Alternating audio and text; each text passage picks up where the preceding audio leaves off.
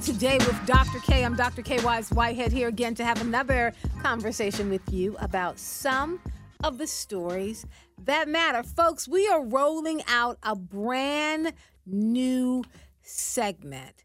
We think it's important given what is happening around the country, given the bloodbath that took place last night with the elections, depending upon which side of the table you find yourself. This new segment, our political news roundtable, is a way to address that. Like, we really want to do politics for all of us, to have a discussion where everybody can participate, from a kindergartner all the way up to my grandmother. We want everyone to come and join us at the table. We got the name for this segment from the best coach in the world, Coach Chauncey Whitehead, my brother from another mother-in-law. And Chauncey mentioned to me this morning that he used to bring his friends together and have what he called politics and pancakes, a conversation about politics for all of us. And so I decided in his honor to rename our political news segment Politics and Pancakes, which means grab a plate, grab a cup of coffee, grab a hot chocolate, grab something to eat. Meet me in front of the radio, meet me in front of your computer for Facebook, and we can have conversations about politics that matter. I'm going to be joined today by three people. A freelance writer, Trae Lewis, is going to join us from Texas. Dr. Walter Greason, a professor of history at Macalester, is going to join us. And I'm already joined by Dr. Sharon Wright Austin, a professor of political science at the University of Florida. Dr. Austin, how are you? I'm doing great. How are you? I'm doing well. I'm excited about politics and pancakes and have an opportunity to talk through some of the stories that have come up, particularly last night. I want to introduce Dr. Greason and then get into the conversation. Dr. Walter Greason is joining us. He is a professor of history, one of the most prominent historians, educators, and urbanists in the United States. He's in the Department of History at Macalester College. How are you, Dr. Greason? Oh, Dr. Kaye, it's so good to hear your voice. Thank you so much for making a minute for me to join you in conversation today. Absolutely. So you and Dr. Sharon Wright Austin will take us through it. So Dr. Sharon Wright Austin, I have been sad all day thinking about the bloodbath that took place in Virginia. So I want to have you frame for us exactly what happened. And then, Dr. Greason, I want you to talk about how critical race theory became an issue on the table, and it's not even something that should be on the table, but it became a rallying cry. Dr. Austin, we'll start with you. Okay, well, Virginia is just an interesting state because a lot of people thought it had become a blue state, but really it never did. Virginia has elected both Republican and Democratic governors. And the interesting thing in Virginia is that governors can only serve for one term at a time. And that was the case with Terry McAuliffe, who was defeated last night. He had served as governor previously, and then, you have to get someone else, and then you can later run again. So he was running to serve. You can't run and serve consecutive terms in Virginia. But he was defeated by Doug Youngkin, and one of the main issues was with the school system and with critical race theory, and a lot of parents had formed a group called Parents Matter or Parents Lives Matter, and they were protesting the fact that some even books like Toni Morrison's book, Beloved, was one that some people objected to because of the graphic images of slavery, and the belief was that it made kids uncomfortable to have to read about that. So Doug Youngkin really used those types of issues as a major way to get Republicans to really be motivated.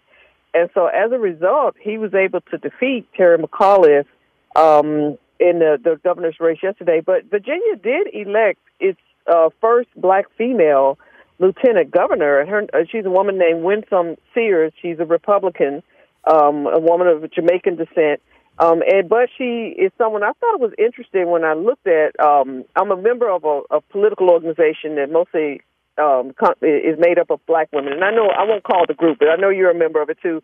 But anyway, I thought it was interesting when she was running and they endorsed her opponent, and I hope I'm not mispronouncing her name, but her opponent's name is Hala Ayala. And so they they were endorsing her over, and I'm like, why are we a black women's political group, but we're not endorsing the black woman? Right. But she is someone who is a Republican. There's a really interesting picture if you do a search of her holding like a assault weapon. She's got a Marine Corps background, and she's sort of like she was saying, even with the fact that people have talked about she's the first black female lieutenant governor in Virginia. She was saying that she didn't want to be referred to like that because race doesn't matter. So she's a conservative Republican, but she was able to win, and it was a historic night, whether she wants to acknowledge it or not. So I think that, we could read a lot into Virginia, but I wasn't really all that surprised. I think the thing that was disappointing was that Joe Biden and also Barack Obama, not only did they endorse Terry McAuliffe, but they also gave speeches and campaigned on his behalf.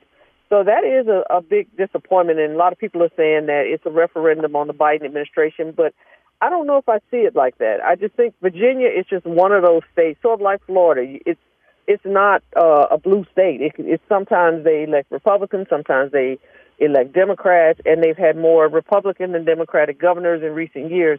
So I wasn't really all that surprised by the result.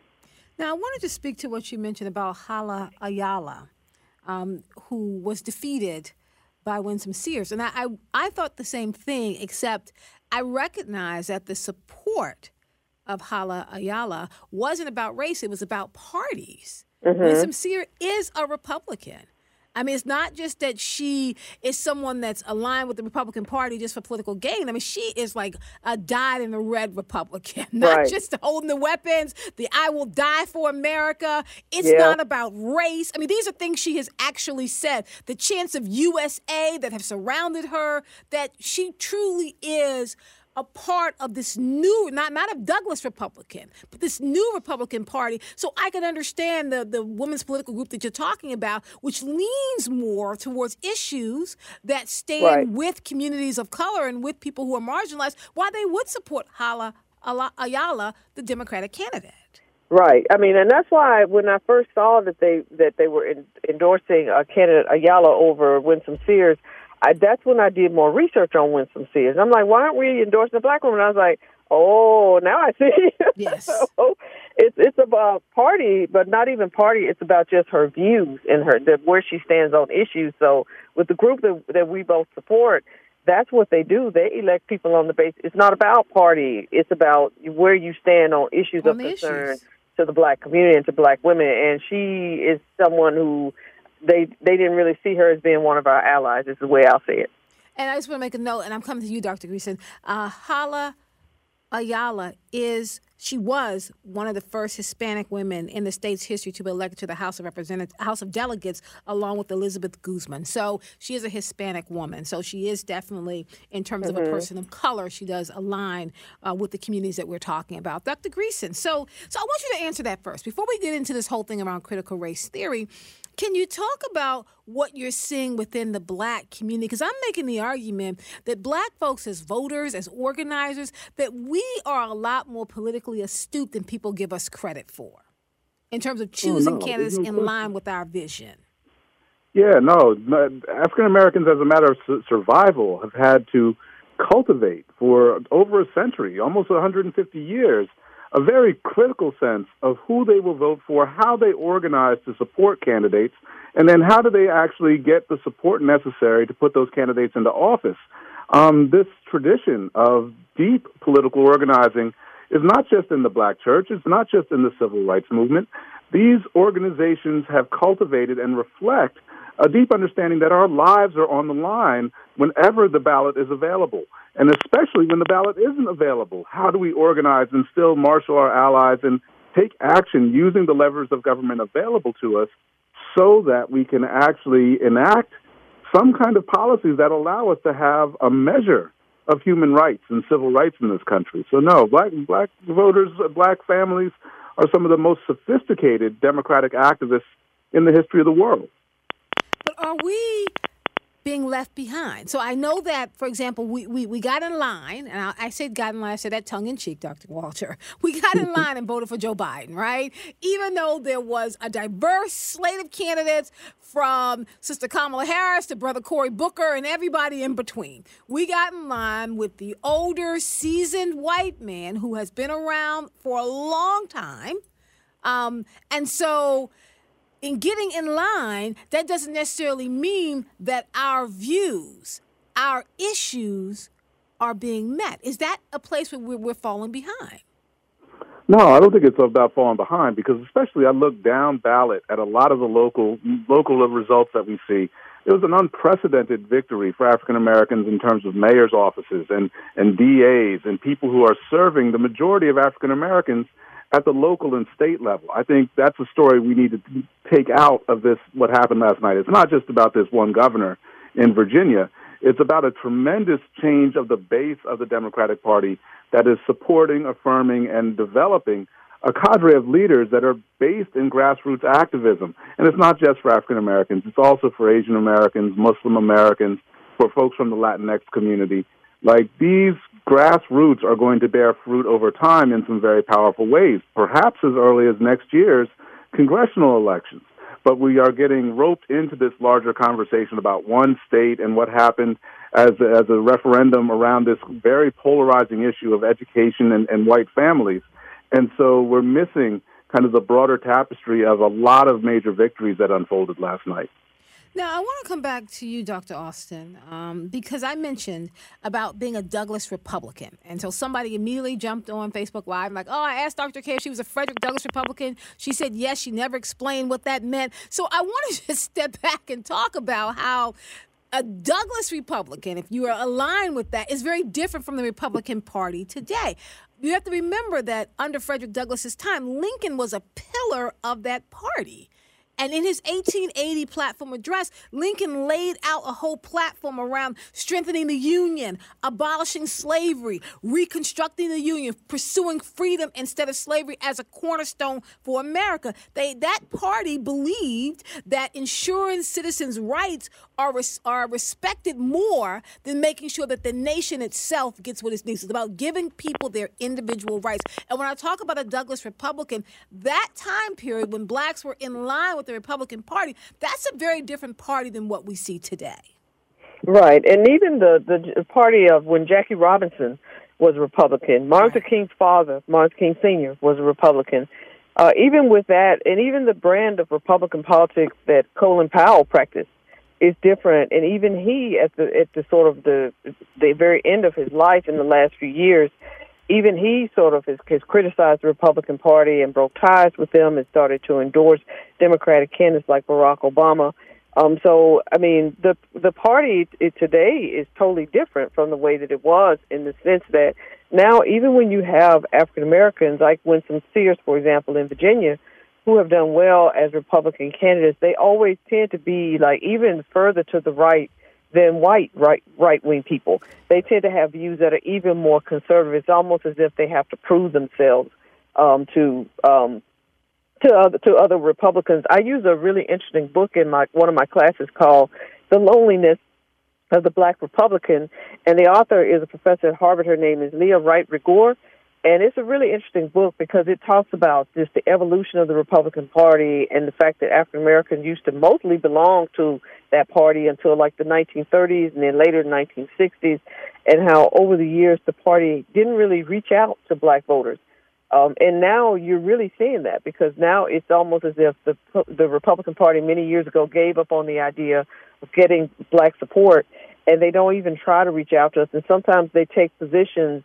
It's almost as if they're intentionally trying to be hostile toward black voters. So like you said, it's a totally different party now from the party of Frederick Douglass. And the party of Frederick Douglass and Ida B. Wells. Because Ida B. Wells was a Republican at that time. My father was someone who was very much in line with the old views of the Republican Party in terms of putting the needs of the citizens first. You know, not necessarily making sure that government is kind of bulldozing into people's lives, but that we're building up the nation by building up its citizenry. Dr. Walter, I want to come back to you because I think that one of the arguments that tends to come up on a regular basis within the Black community is that we don't have a party to call our own. I mean, I know we don't have the numbers to create a viable third party, as everybody was calling for after Jesse Jackson unsuccessfully ran for the nomination. It was like, well, let's just do our own party. Is that what we should start thinking about in terms of trying to pull our power base together to make sure our issues are first and foremost on the agendas? If I could see that there were African-American Republicans interested in solving and working on the issues that most African-Americans face, I would definitely get behind something like that. However, I think there is a need for what we've seen at the federal level and even strengthening it at the state and local level are caucuses within whichever party that are actually articulating issues that lead to equal justice for all, that lead to having equity in employment, having equity in business ownership, having equity in access to schools. Those issues are quite pertinent, and frankly, it would set the tone for politicians and political activists across the spectrum to actually speak to what actually promotes freedom, to actually grow what's happening in our communities, to enable people to have higher quality standard of life. And so those are the things we need to do instead of being distracted by these kinds of red herrings that we see employed like critical race theory as a non-topic in our public school system. So let's get on that. I want to go to a caller first, and then once we answer the caller, then I do want to talk about critical race theory and the way it has become a major issue and a rallying call. I mean, it really is a dog whistle. We're going to talk about that after we speak to Al from Columbia. Hey, Dr. Kaye, how are you? I'm doing well, thank you. Great. You know, I have several thoughts on what's going on or what's happened.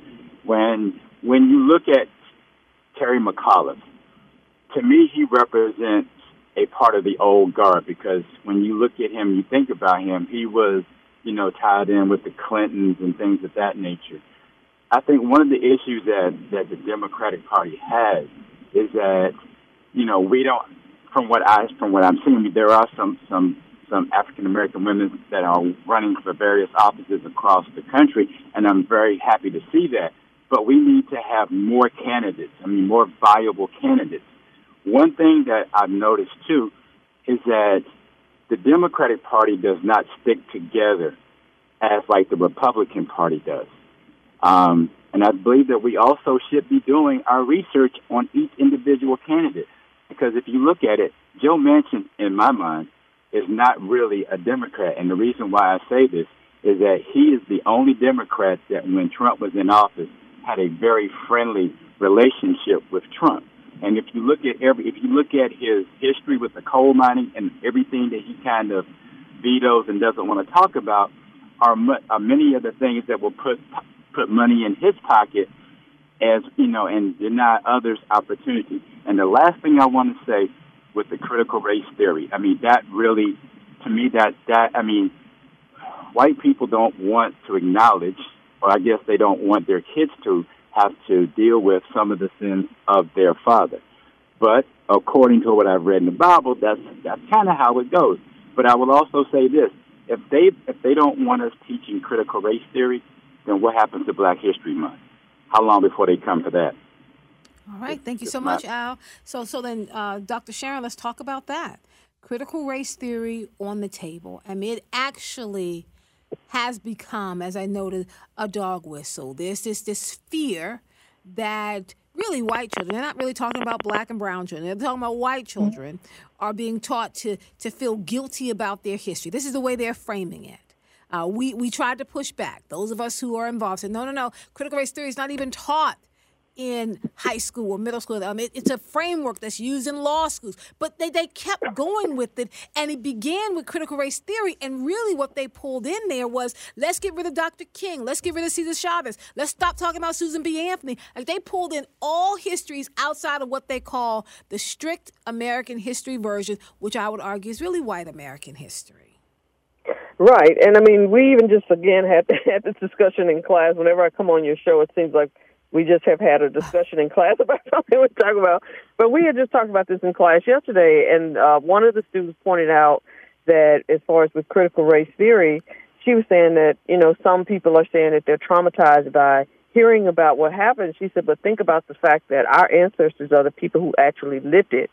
And so if you don't even want to hear about it, think about the fact that this is the way people actually lived, and not just in the past, but even in the present. We have so many issues with race. A lot of people were shocked after the George Floyd incident, but in minority communities, we've been complaining about police brutality and police abuse for years, and no one really wanted to hear it.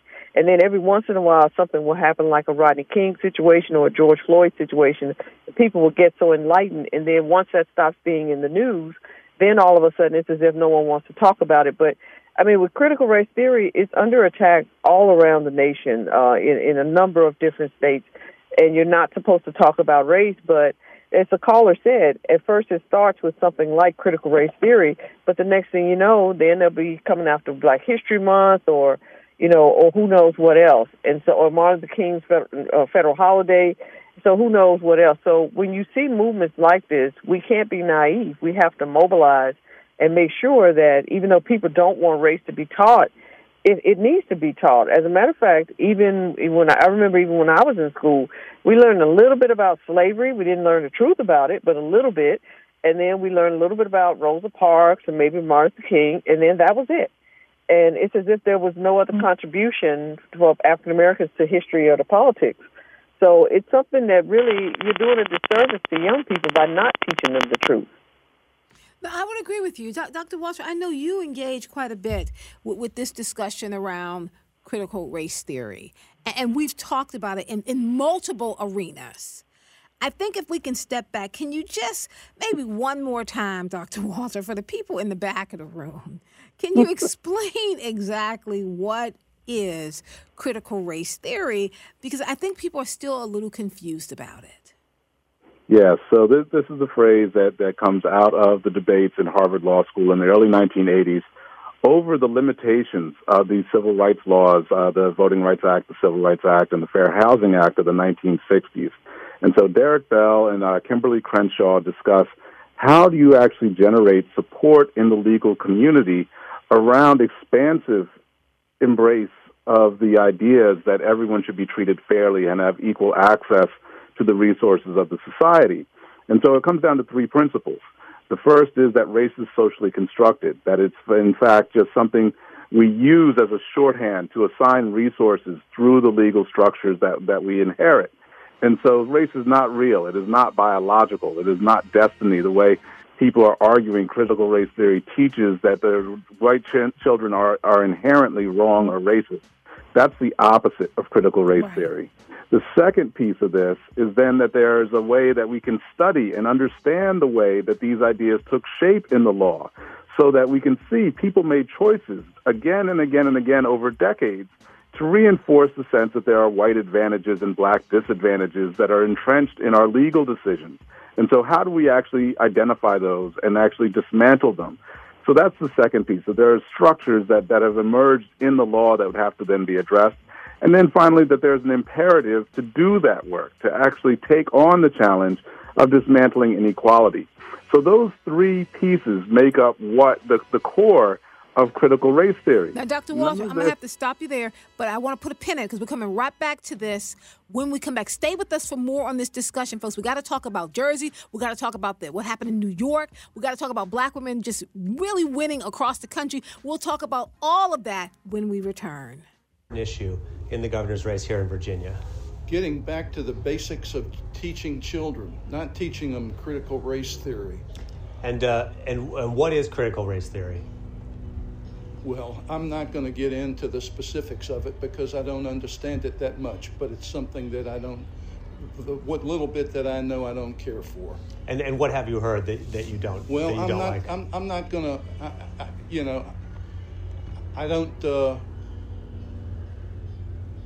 I don't have that much knowledge on it, but It's something that I don't care for. I'm Sharon Boggs, a junior multi-platform production major. I'm an intern here working at WEAA, and I believe the support that the station gives me is an essential to my development as a student and worker. Donate at weaa.org and call in at 410-319-8888.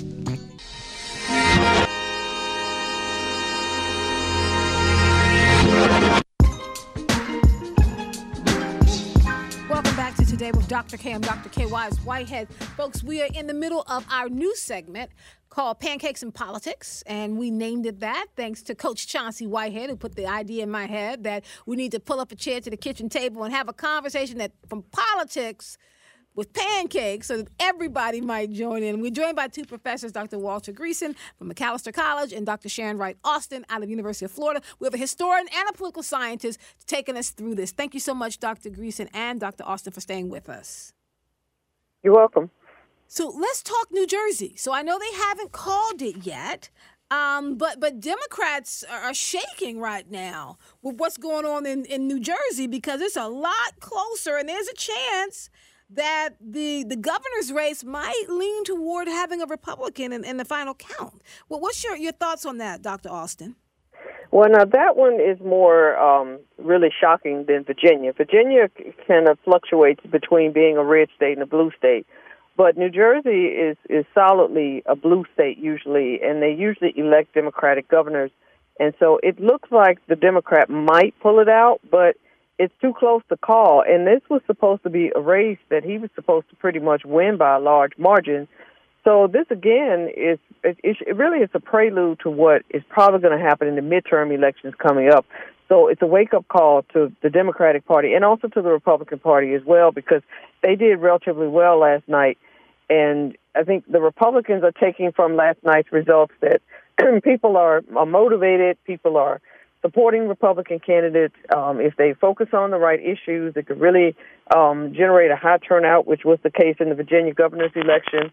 Even New Jersey is vulnerable, so they're taking that as a sign that Republican leadership is needed. And also, I would think, I haven't really heard much about President Trump, if he said anything, but he probably is encouraged by last night's results as well, because this means that if and when he decides to run in 2024, he thinks that there are people out there who are going to just run in droves to vote for him. So I think, we could read a lot out of what happened to New Jersey, because that wasn't supposed to happen. It was completely unpredicted that this would be a race that's as close as it's been, and it still is too close to call. Well, now, when you kind of compared it with Virginia, we know that the Virginia results fit a long-time pattern, right? Because in Virginia, you've had in 11 of the past 12 governor's races, the incumbent president's party has lost. I mean, Virginia seems to always go the opposite of whoever the incumbent president is. So they do swing red, blue. I mean, in some ways, Virginia actually might be more purple than we want to admit. But New Jersey, Dr. Walter, is a concern. Because if we see the blue start to flip red, what's going to happen when we get to 2022? This is very concerning. I think and I thank you for the question, because I know that place inside out, upside down. And so when you look at these numbers, yes, you're looking at the larger urban municipalities that are going to carry Governor Murphy to re-election, which will be the first for the Democrats since 1977. New Jersey had not re-elected a Democratic governor for more than 30 years, creeping up on 40 years.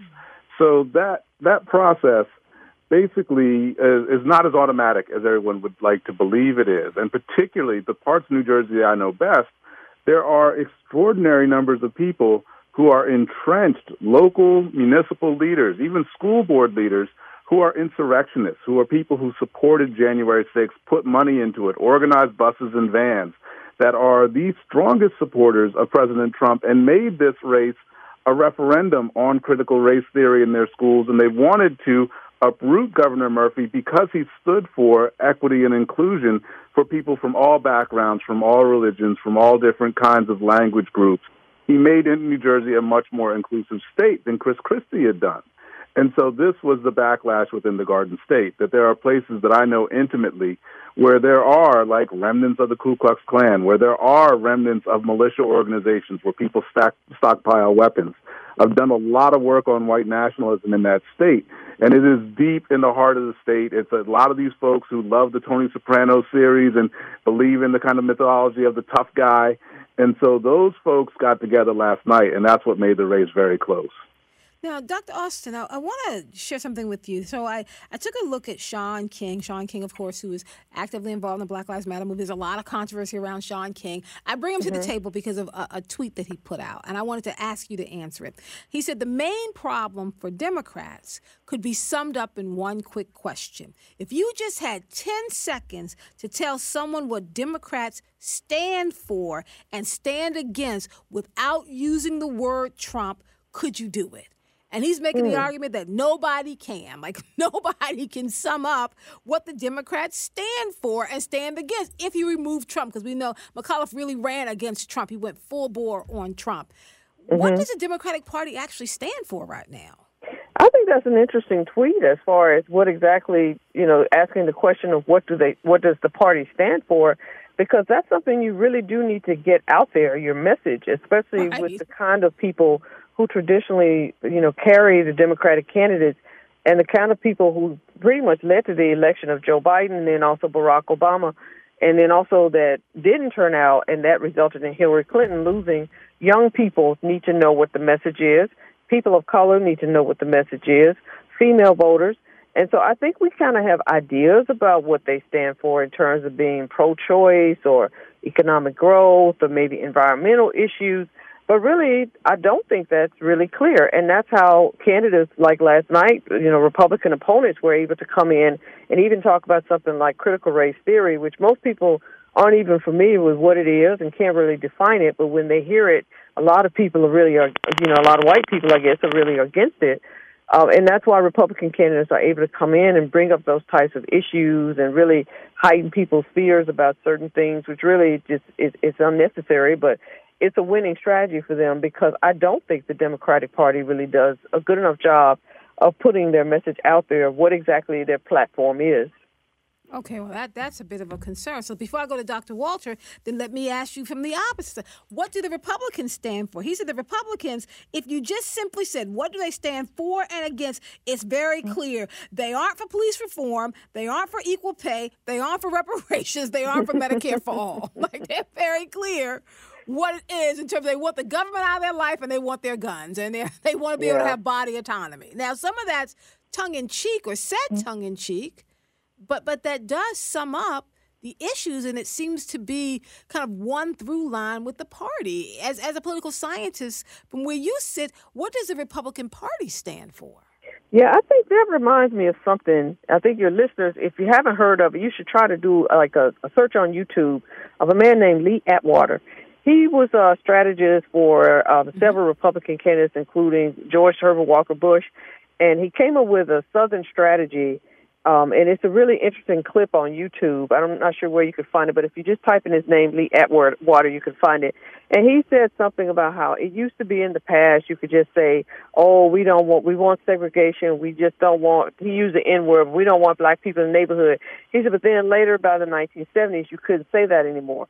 So you had to focus on things like quotas and busing.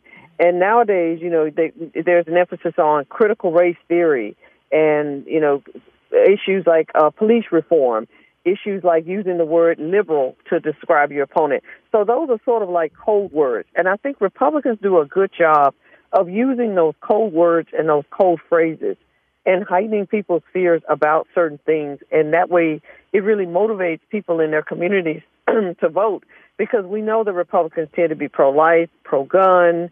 We know that they tend to talk about fiscal responsibility, wasteful spending. And we know that those are the things that they focus on, economic growth and job creation. Those are the things that they focus on. And they don't really talk very much about health care because they're not in favor of universal health care. But they talk about the fact that, it's not that we are opposed to health care. It's just that we just are so opposed to the cost and how we're going to pay for all of providing universal health care to everyone. So I think we do know what their message is, but I really think in our society we do have to focus on the issue of race, because really, whether we want to admit it or not, race is always an issue, even when it's not explicitly stated. It's still a case in which subtle race issues always come to the forefront, and that was obvious last night. Let me ask you, Dr. Walter, where do you fall with that? Because in just asking, I know when we ask people about their political parties. I mean, I know that there's some topics we don't take to the table. Trump makes it hard to talk about politics. But I know a lot of people who are like, oh, I'm a Democrat. Well, what exactly does that mean? I mean, I'm really wrestling with this tweet from Sean King as someone who is an independent.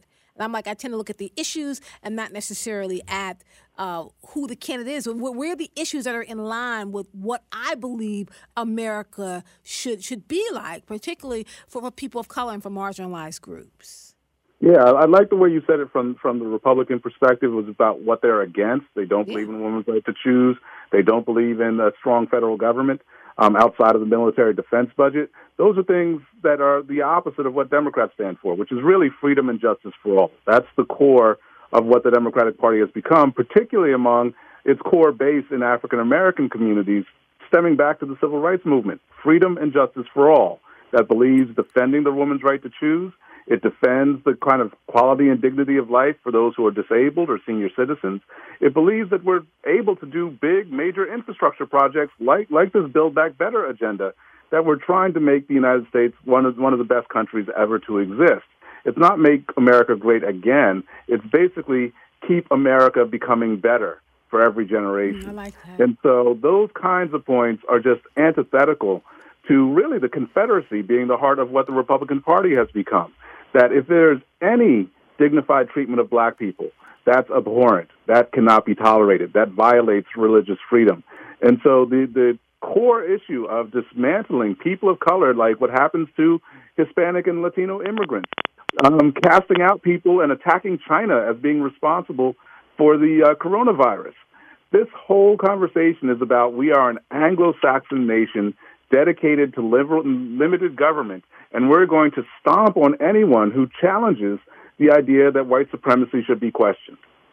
Now, I want to come back, Dr. Watson. Let me go to Jeff first, but I want to follow up on something that you said, because I'm trying to figure out whether the Democrats' problem is that they're not all on message, right? Because you laid it out very clearly, but if you ask people, and people who are running, you get a whole slew of things, which is when you simply said freedom and justice for all, which we got to talk about that. Let me go to Jeff first from Pasadena. Jeff, how are you? Good afternoon, everyone. Good afternoon. Thanks for calling. Well, see, the problem with you Democrats, like you were just asking, what's the problem? See, you all keep calling us white Donald Trump supporters racist. That's all we hear. Okay, hold on, Jeff. Jeff, I have a quick question for you, because I want to be clear. When you say y'all Democrats, I think I'm the only one that actually said a party, and I said independent. That's one. Number two is that I did not use the word racist at all. We're talking about the Republican Party and how it changed from Frederick Douglass to where it is today. I want to hear your point, but no one called you a racist. No one actually said they were a Democrat on the call. Well, when you have elections come up, that's all you hear from the Democrat candidates. Us white Donald Trump supporters are all racist. You had an earlier caller talking about Black History Month. Donald Trump, the guy who appropriated more money for HBCUs in 4 years than Barack Obama did in 8 years, that big racist Donald Trump, he had a Republican-controlled Congress the first 2 years he was president. I didn't see them going after Black History Month. And if you want to talk about racist voters, let's look at this. In 2008, Barack Obama ran for president, a black guy. Record number of turnout of black people. 96% of black people voted for him. And in 2012, 96% of the black vote. When was the last time a white person running for president got 96% of the white vote? And then 2016, you didn't have a black person on the ticket for the Democrats. Hillary Clinton and Tim Kaine, two white people. Gee, turnout for blacks was low. They didn't show up. That's not true. And then in 2020, there was a black person on the ticket as VP, Kamala Harris. Ooh, a whole bunch of blacks turned out again to vote. That is absolutely. Now, thank you so much, Jeff. I appreciate everything you're saying, but I want to kind of separate what Jeff was saying, because one thing that he said that's absolutely not true, Dr. Watson, is that black folks show up in record numbers. I mean, one of the things about black people in this country historically is that we get out and vote. We don't just vote when there's a black person on the ballot. If that was true, then JFK wouldn't have been elected. If that was true, then Bill Clinton wouldn't have got pushed over the edge. We don't just show up when black people are on the ballot. We show up and participate in the process. I want to have you comment on that, Dr. Walter, and then come back to Dr. Sharon. No, it's completely unrepresentative, and he doesn't know the history very well. And so this question about do black people vote for white candidates all the time across the country, because it is a majority white country. The issue that he's ignoring and trying to obscure is the fact that white voters, the majority of white voters, have gotten more and more polarized where they will not support women Democrats. They will not support folks who disagree with them on questions about fundamentally how the country can move forward. They are in favor of the status quo, and they don't want anything to change, and they refuse to acknowledge problems like what we saw with the killing of George Floyd or the killing of Breonna Taylor.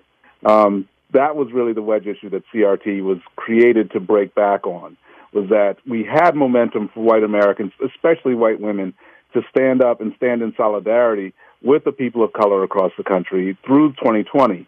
The CRT issue was then raised after the insurrection on January 6th to attempt to bring white voters back into the Republican Party. Dr. Sharon, I want to come to you and just have you answer that as well, because I think that to me is something that people have created, and it's just not true that black people only vote for black people, because we would always be home. Because we don't have that many candidates who are running for those type of offices. If you pull out Barack Obama, we've still been showing up at the ballot. Absolutely. And then also, I'm thinking about a U.S. Senate race in Alabama a few years ago when Doug Jones was running against Roy Moore. Yes. And there was a very high turnout in that election. And the reason that Doug Jones was able to win was because mostly of black voters, but especially because of the turnout of black women voters.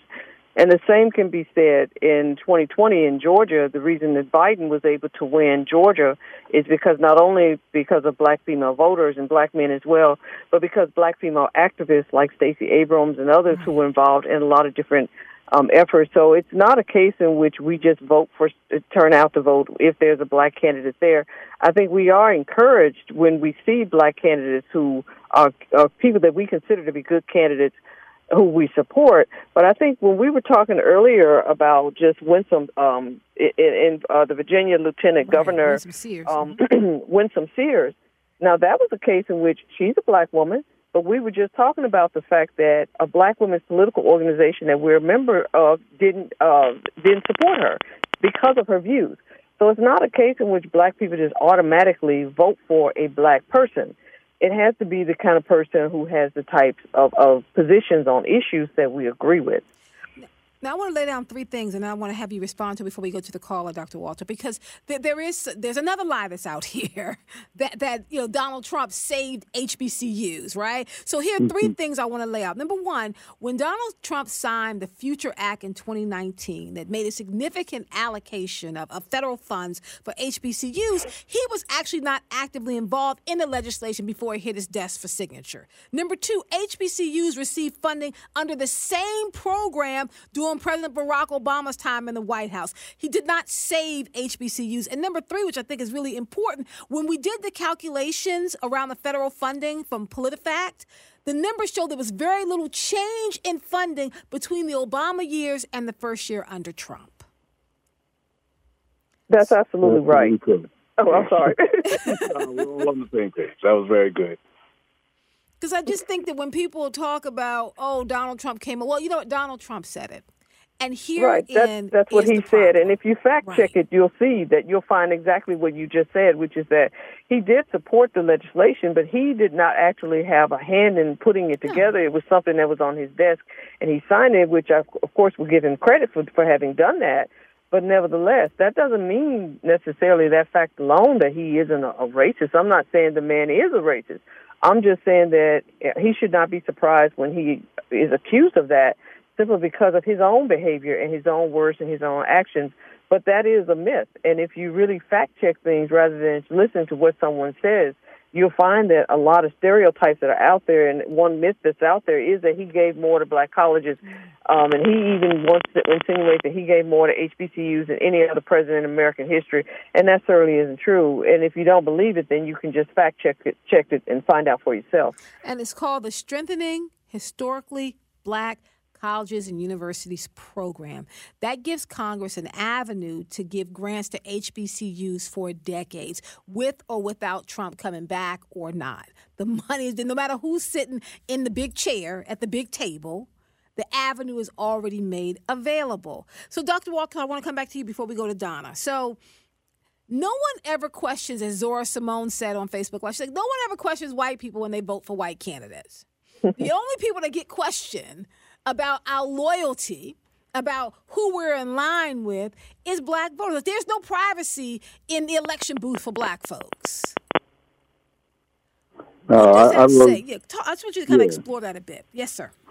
I wrote about this. I've written several essays, but probably the most compelling one actually came out in the first year after Obama was elected. So this was 2009, and we were talking about his agenda and rebuilding the economy and addressing kind of the huge needs that were created by the George W. Bush presidency. And so in doing that, I talked about the shift from being a commodity to a commander. This was the title of the essay, From Commodity to Commander. And for African Americans, the fundamental approach to understanding our existence in the United States, legally, psychologically, politically, is that African Americans require white control, white ownership, white management, white leadership. That's the core assumption, because it's rooted in the processes of enslavement and segregation. That core idea is quite difficult to remove from the minds of the general public and from our institutions. So that when you had the election of, say, Doug Wilder in Virginia as a black governor, or the emergence of a Barack Obama or a Jesse Jackson as a possible candidate for president, the success that we see with the current vice president, these are all running contrary to countless decisions that assume that black people should always be inferior in following positions. And that's why those questions come about, well, who's actually leading black people? Because it can't be their own agency. It can't be their own genius. It can't be their own intellect that is shaping this agenda and animating the way that we operate politically. And so that fundamental dehumanization of how we're seen in American society has to be uprooted. And that's part of the process of what we're engaged in with shows like this and the conversations we have online. It's about empowering not just African Americans to take action and determine for themselves the best conditions for their lives, but to then back off of this assumption that someone else, typically white men, but also white women, have to be somehow pulling the puppet strings or be in charge somehow of what African Americans think or believe or say. And so that process of uprooting that and recognizing our fundamental humanity, that's the work that can never stop. And it's the kinds of assumptions that are always being rehearsed, especially on cable news, right, that somehow there should be this critique about black people that's special and separate from everybody else. It's deeply poisonous, and I'm glad that we have the chance to expose it here. Let's get Donna on the phone from Baltimore. Donna, how are you? Pretty good. How you doing? I'm doing well, thank you. And I'm enjoying your guest. Your last guest speaker said something in line with what I had to do in my neighborhood association, which my community is mixed, but my neighborhood association was predominantly white, and were very few blacks who were active. And I had to walk away because the perception, they're all Democrats and we're progressives and whatever, but the perception is that they like your ideas, they like your programs, your whatever, but you're not going to be able to lead at a higher position or anything else. So they always stalemated myself. So I finally said, it's time for me to walk away and, do something different that really represents my community, because when you have whites who don't see you in the same light, but they profess to be progressives and Democrats. Right. But my point is, the Democrat, and I've been saying this for years, and I think, Dr. Kaye, you remember me saying this, that there are two parties in the Democratic Party. There's the white male Democratic Party, and then there's the party of other people. Because the white males still dominate and control that party, and they dictate what we do or how that party runs or whatever, which is why, if you look in Maryland, we ended up with a Republican governor. because white males still, if they want to put a black male candidate as a governor, they decide to do it. And I have been saying this for years, that I always saw two parties when I worked for the government. The white and white staff members, they will always say, "Well, we're Democrats and stuff," but you always listen to them, hear them say, right. They talk about themselves and what they can do, and they always left out the what black women have done in the party and what black men have done and other people of color. So I've always looked at this party as two different parties. White male-run party, it's a split party. The party with other people, black women and other minorities, and other parties that's dominated and controlled by white males. And I wanted your guest to talk about it because your last guest just said it. Okay, let's get into how I feel. Okay, no problem. Thank you, Donna. Let's go into that, Dr. Sharon. And I know we're going to have to finish this on the other side of the break, but let's start with that discussion. So just what Donna was saying, that there are really two parties within the Democratic Party. I would argue, Sharon, that there are multiple parties. I mean, under this Democratic banner, it seems like everything that could fit just gets stuck under this idea of being a Democrat. Right. I think there are multiple dimensions to the party. There's still a small white working class population. There are different people of color, and you can't just lump people of color just in one category. There are black Democrats who have different interests in African and Caribbean Democrats, who have different interests from Latino Democrats, and then you also have Latino Mexican Democrats versus Puerto Rican Democrats who have different issues, and then you have your progressives, and then you still have a segment of conservative Democrats. So, I mean, there's a lot of diversity. There's more diversity, I would say, within the Democratic Party, especially because of race and ethnicity, but also because of ideology. And people just have this tendency to assume that Democrats think a certain way, but really there's so much ideological diversity within the party. All right, folks, we're going to leave it here for just a moment. When we come back, we have Lev holding on. I'll be joined by our guest. I want to get into talking more about what's happening within the black community. And I want to cover this article with you that talks about the black women are voted the most undesirable women to date. I want to talk about all of this and more in our segment called Pancakes and Politics, coined by Chauncey Whitehead. Hold on, we'll be right back after the break.